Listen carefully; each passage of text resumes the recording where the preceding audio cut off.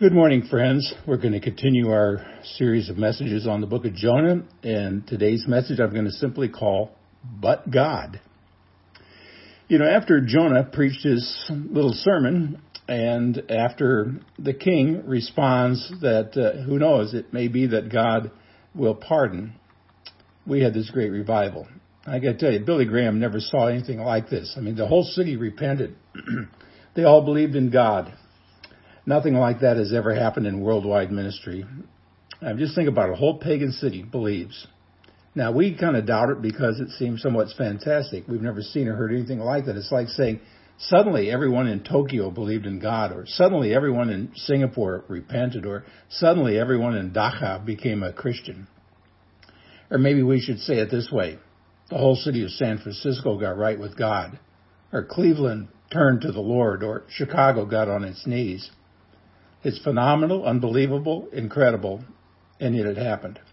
The greatest revival in history happened because of one sentence sermon preached by a prophet who didn't even want to be there, who was hoping for destruction, and who hated the people he was preaching to. Now, what are the chances of that happening? Well, without God, the chances are zero. And why did this happen? Well, it wasn't because of Jonah. He didn't even want to be there. How could this happen in a pagan city like Nineveh? Well, it happened because of the two greatest words in the Bible, but God. You see, friends, you'll never know what God will do. You'll never know who he's going to touch next. Nineveh was ripe for revival. They just didn't know it, but God did. And here in verse 10 is God's gracious response. This is the end of the story. When God saw what they did and how they turned from their evil ways, he had compassion. It did not bring upon them the destruction he had threatened. Now, sometimes we stumble over this because some older translations say that God repented. And a better word would be relented. God always intended to show mercy once the people turned from their evil ways. He threatened judgment, which they richly deserved, knowing that he would gladly pardon them once they turned to him. Let me emphasize the most important fact once again. No one could have predicted this in advance. 3 days before Jonah showed up, it was business as usual in Nineveh. 2 days before, the same thing. 1 day before, no one had an inkling about what was to happen. And on that very day, the king woke up in his palace ready to do whatever was on his schedule, little knowing that by the end of the day he would be in sackcloth and sitting in ashes, calling his people to prayer and repentance. Now, when I say no one knew, I should really add the phrase, but God. God knew all along. He was busy working in that pagan city long before Jonah showed up. Now, a few questions that we're going to be finished here. Number one, how much did the Ninevites know? Well, the answer, not too much, but give them credit. They believed in God, and they acted on what they believed. Question two, how much faith does it take to be saved? Well, not too much, as long as your faith is in the right object. And three, did this really happen?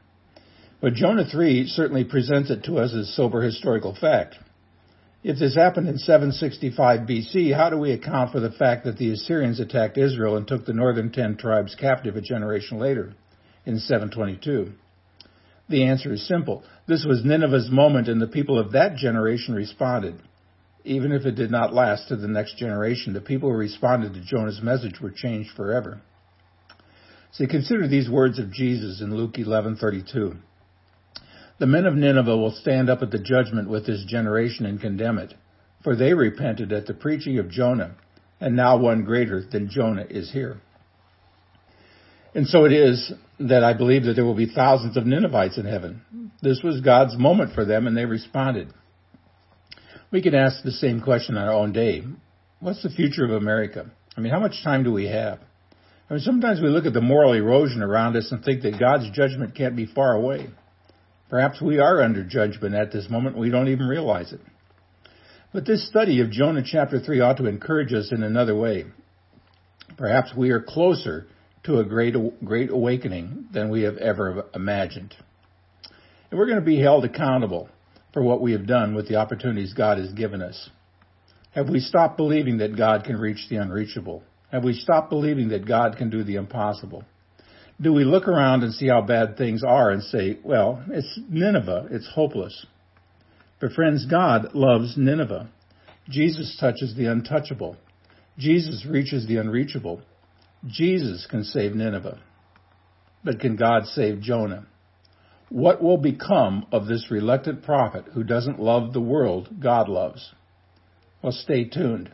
There's one more chapter in Jonah's amazing story, and we'll take a look at it next week. Until then, see the vision, live the mission, feel the passion.